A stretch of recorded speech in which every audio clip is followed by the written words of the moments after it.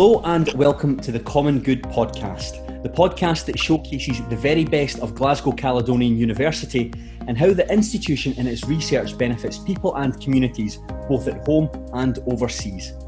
My name is Craig Telfer and today I am joined by Kirsten Traynor, a PhD researcher in the university's bloodborne virus research team and a member of the substance use and misuse research team, as well as being an epidemiologist in the bloodborne virus team at Public Health Scotland. Kirsten, thank you very much for coming on to today's show. Thank you very much for having me. Today, Kirsten, we're going to be talking about how the university is helping to understand and respond to Scotland's drug crisis. So I suppose the best place to start is by outlining the background. How big an issue are drugs in Scotland just now? I would say drug use is a really important issue in Scotland right now, particularly among people who inject drugs. People who inject drugs and people who use drugs in general are quite a hidden population. Because drug use is illegal, it's not something that people would freely disclose. So it can be quite challenging to estimate the size of the problem and how many people who inject drugs there are in Scotland. But at the moment, they estimate that there's about 15 to 20,000 people who inject drugs nationally in Scotland. I know Glasgow in particular is a bit of a problem area in Scotland. How big an issue is Glasgow? Well, Glasgow is Scotland's largest city, so it has the largest proportion of people who inject drugs, and they think that in Glasgow there's an estimated 5,000 people who are currently injecting drugs. And problems with drug use and drugs are linked and exacerbated by issues related to poverty and deprivation. So I think that's another reason why Glasgow is particularly affected. Some areas of Glasgow are among the most deprived areas in the UK. We've heard it described as a drugs crisis, and crisis is quite a big word. Is crisis a good word to describe the situation? Yes, I would say so. And, people even refer to the current situation in Scotland as a public health emergency, and people want it to be declared as a public health emergency. So we are currently in the midst of two major public health crisis right now, and the first one would be an HIV outbreak in Glasgow city centre. So the outbreak in Glasgow among people who inject drugs has been ongoing since 2015, and it's just entered its sixth year. There have been over 170 cases associated with outbreak in Glasgow, and it's the largest community outbreak of HIV that the UK has seen in over 30 years since HIV first emerged and was linked to drug use in the 1980s. In a study which was completed by our team, and this was led by my PhD supervisor, Dr. Andrew Macaulay, we found that prevalence, so that's the proportion of people who are infected with HIV in Glasgow city centre, has risen from 1% to 11% as a result of outbreak.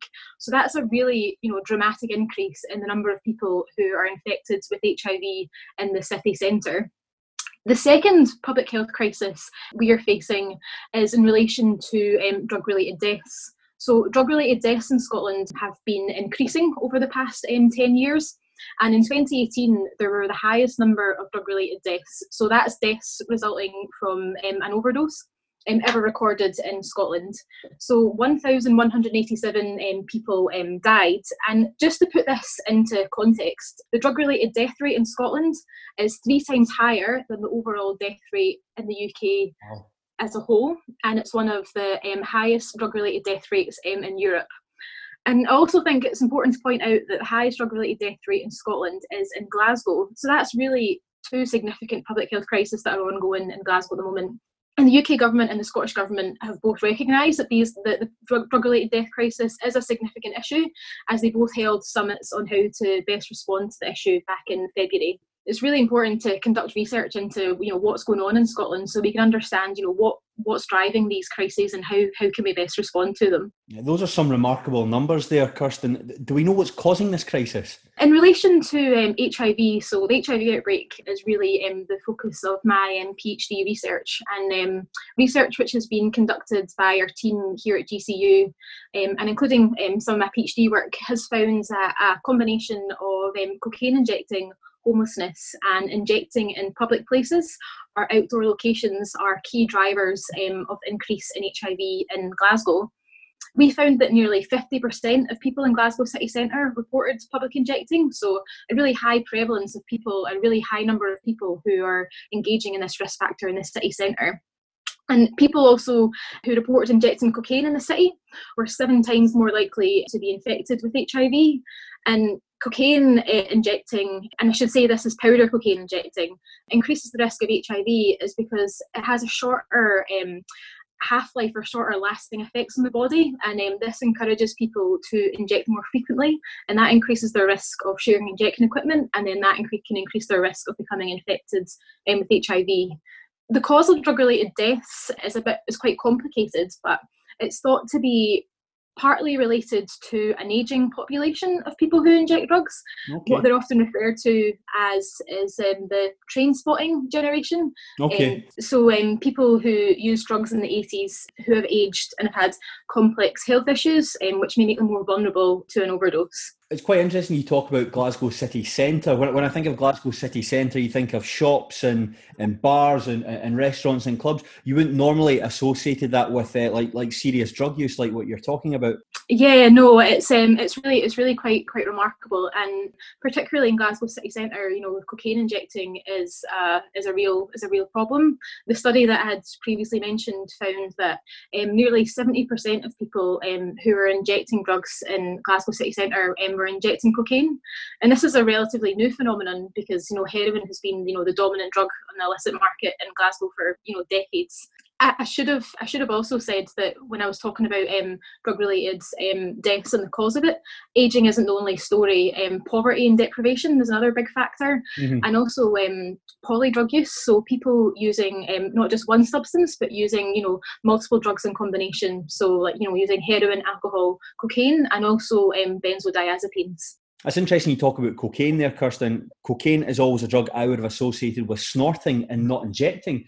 When did there become a prevalence for injecting cocaine within Glasgow city centre? They first kind of noticed that there was an increase in cocaine injecting back in 2017-18, where they found that over 70% of people who were injecting Glasgow city centre were injecting cocaine. And yeah, as I mentioned, this is a new phenomenon because heroin had predominantly been the dominant drug in the market. And they don't really fully understand why there's been a shift to cocaine. One explanation could be that there's been a drop in heroin purity, and research from Europe has shown that cocaine purity is high at the moment, so that might have increased the attractiveness of cocaine as opposed to heroin. And it's a really, really important research area because we don't really understand fully why cocaine injecting has become so prevalent in Glasgow.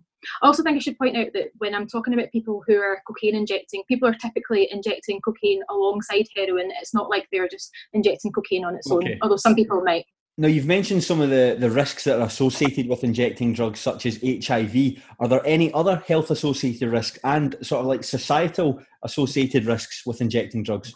People who inject drugs tend to have a much more serious issue with, drug dependence. So, when you inject a drug, you experience its effects much, much more intensely. So, when you're injecting a substance into your veins, it's really, really highly invasive, and, frequent injecting can damage an individual's veins and tissues in areas that they inject into. This can result in nasty infections and abscesses at injecting sites, which in worst case scenario can even result in amputations. They obviously have a much higher risk of overdose compared to other people who don't use or inject drugs. They're much, much more likely to experience extreme poverty and deprivation, and that includes, experiencing homelessness or rough sleeping.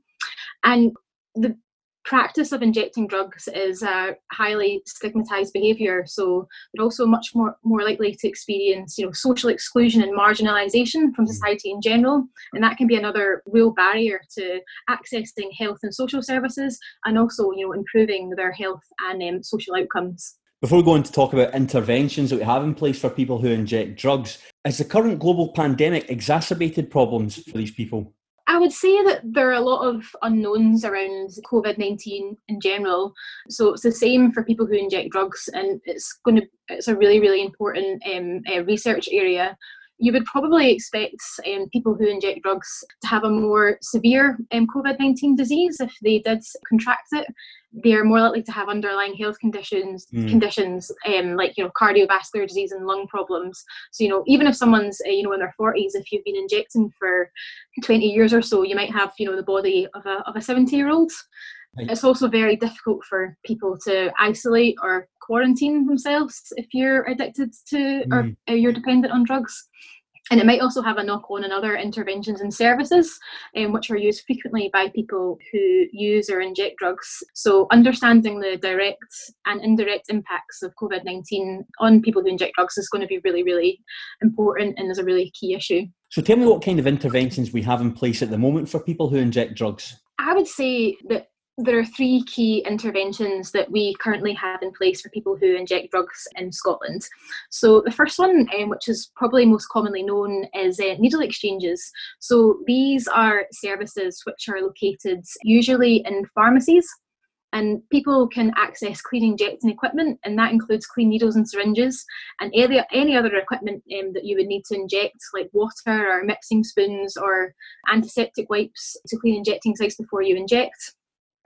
People can also access other equipment like foil, which people would use to smoke drugs rather than inject them. And needle exchanges have been around in Scotland since the 1980s, and they're viewed as a core part of our health service. And providing people with clean injection equipment prevents the transmission of bloodborne viruses because it reduces the likelihood of them needing to share injecting equipment. Another intervention that's really key is opioid substitution treatment or opiate replacement therapy. And so this is prescribing people drugs like methadone, which is the one most people most commonly heard of, or buprenorphine. And these treat the symptoms of opioid dependence, and they stop people going into drug withdrawals and reduce the intense cravings that people who are dependent on heroin would experience. And this helps people reduce or stabilise or even stop their drug use, which helps reduce the risk of drug-related harms. The final intervention that we have, which I think is really important to mention, is naloxone. So naloxone is a drug which can be thought of as the antidote to a heroin overdose. It comes in an injectable form in Scotland, and when it is administered, it's injected into someone's muscle, and it immediately blocks the effects that opiates have on the body and reverses a heroin overdose. We have a take-home naloxone programme in Scotland where people who are high risk of overdose or are likely to witness an overdose are trained in how to use and administer naloxone, so that if they are present when an overdose happens, then they can respond. And Scotland was actually the first country to implement a national naloxone programme in 2011. So we actually have quite good coverage of these interventions, but we're still experiencing issues with drug-related harms. Now, a lot of your research, Kirsten, is focused on the introduction of drug consumption rooms. What is a drug consumption room? Drug consumption rooms can be thought of as a structural public health intervention. And what they are is they are a medical facility that provides people with a clean and safe environment for people to consume or inject drugs under the supervision of medically trained staff. So people bring in their purchased drugs to the facility so they can take those drugs under supervision. And if someone overdoses, there's someone who can administer naloxone and respond to that overdose straight away. And people can also access clean injecting equipment, which reduces the sharing of injecting equipment, and that can help reduce spread of bloodborne viruses. So tell me about your research into drug consumption rooms. What did you find? I'll give you a bit of context first. Back in 2016, as a result of the HIV outbreak and concerns about drug-related deaths in Glasgow, they proposed the introduction of the UK's first drug consumption room in Glasgow city centre. So because of these proposals, we wanted to understand that if these interventions were introduced in Scotland, would people be willing to use it? Because for it to be successful, it would need to attract people who are at the greatest risk of drug-related harm. So to conduct this research, it was a huge team effort, and we used data from the Needle Exchange Surveillance Initiative, which we like to call NESI.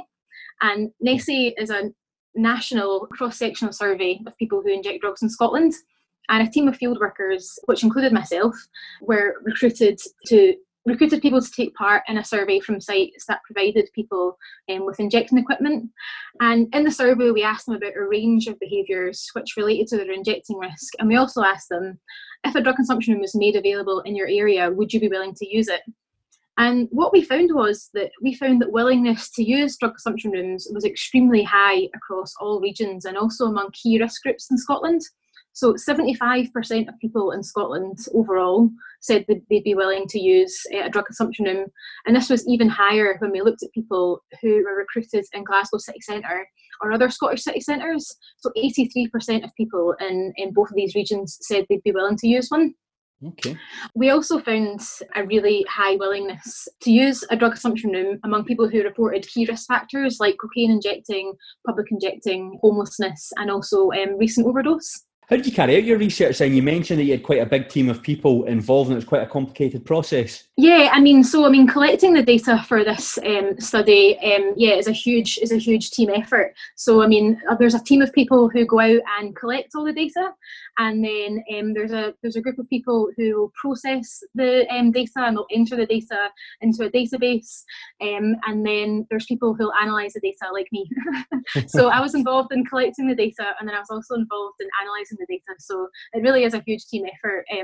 NESI has been around for over 10 years, and NESI is a really, really useful research tool, and it's helping us to understand lots of different issues relating to people who inject drugs in Scotland. So it's useful for helping understand the HIV outbreak. It's useful for helping understand the impact of drug consumption rooms, and also what's happening in relation to drug-related deaths. If we were to set up drug consumption rooms in Glasgow city centre, whereabouts would they be? You would want drug consumption rooms to be set up in an area where the problem is. So this would typically be in an area where there are high levels of public injecting, or areas where people are experiencing high levels of drug-related harms.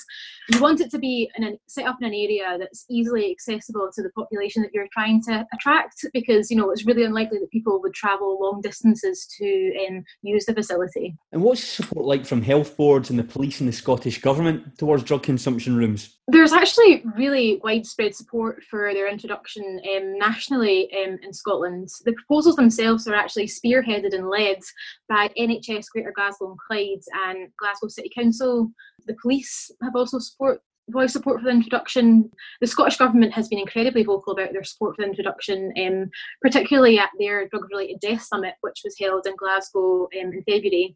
They even had a mock drug consumption room at the summit, which would show people how they work and how they operate.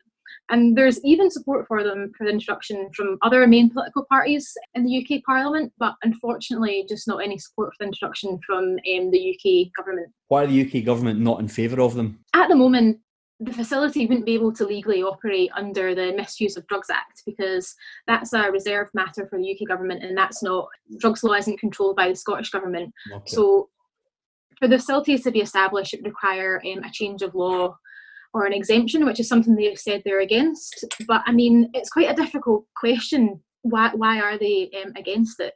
Because they have acknowledged that they think that they would have a public health benefit, especially in Glasgow. But people who are opposed to drug consumption rooms, they're often opposed on the basis that they condone or even encourage drug use, because drug use can be viewed as morally wrong. And they often think that the focus should be on interventions which focus on abstinence or recovery from drugs. So drug consumption rooms are often framed wrongly in opposition to interventions which help people become abstinent. But, these interventions are really, really important. But the reality is that abstinence isn't necessarily an option for a lot of people. And drug consumption rooms provide, a pragmatic solution that can help people keep people alive long enough so they can engage other treatments and services when they're ready. Can you see a point when we'll be able to introduce drug consumption rooms, or is it a case of just having to change the law before we can even think about it? I really hope so. I'm going to be optimistic about it. I think that there is an exceptionally strong case for them in Scotland, particularly in Glasgow. When you think about the prevalence of drug-related harms, there's a real high prevalence of public injecting, and there's also a really high willingness to use the facility from people who inject drugs themselves. I think we just need to keep producing good science to try and understand the impact they could have in Scotland, and try and keep the case for one high on the agenda. Kirsten, that was really interesting to listen to, and I really thank you very much for talking to me today. But I just wanted to finish up with one question. This is your chance to put the case across for drug consumption rooms. How do they have the potential to make a big impact? Internationally, drug consumption rooms are, really frequently introduced in response to public health crisis, like we are seeing in Glasgow and Scotland. So, typically in areas which have high rates of HIV, overdose, and high levels of public injecting. And there's a lot of evidence from other countries which has showed that, they are likely to attract people who are at the highest risk of different drug-related harms. So people who are engaged in public injecting and people who are homeless, etc. And research from other areas of the world, a good example is Vancouver in Canada. They showed that after the drug consumption room opened, there were significant reductions in public drug use around the facility, and also reductions in things like drug-related litter. And also they showed that there was a reduction in the fatal overdose rate, so the proportion of people who were dying as a result of an overdose in the surrounding area. So I think particularly in Glasgow, they could be a really key intervention to help us address the HIV outbreak and also prevent drug-related deaths, because that's how they've been used in other countries. But I also think it's also important to mention that they're a really key intervention, but they also don't hold the answer to all of Scotland's problems with drug-related harms, and need to be implemented in a package with lots of other different interventions, which would include easily accessible drug treatment and recovery services, clean injecting equipment, naloxone, and you'd even want to try and address the root cause of public injecting and other drug-related harms. Kirsten, thank you very much for talking to me today. I've really enjoyed speaking to you. Thank you very much, I appreciate it. I'd like to thank everyone for listening to the show, and I hope you'll join us again soon when we'll be talking to another member of staff from Glasgow Caledonian University. In the meantime, please subscribe to this show via Apple Podcasts, Spotify, wherever you listen to your podcast from. Until then, I've been Craig Telfer, and this has been the Common Good Podcast.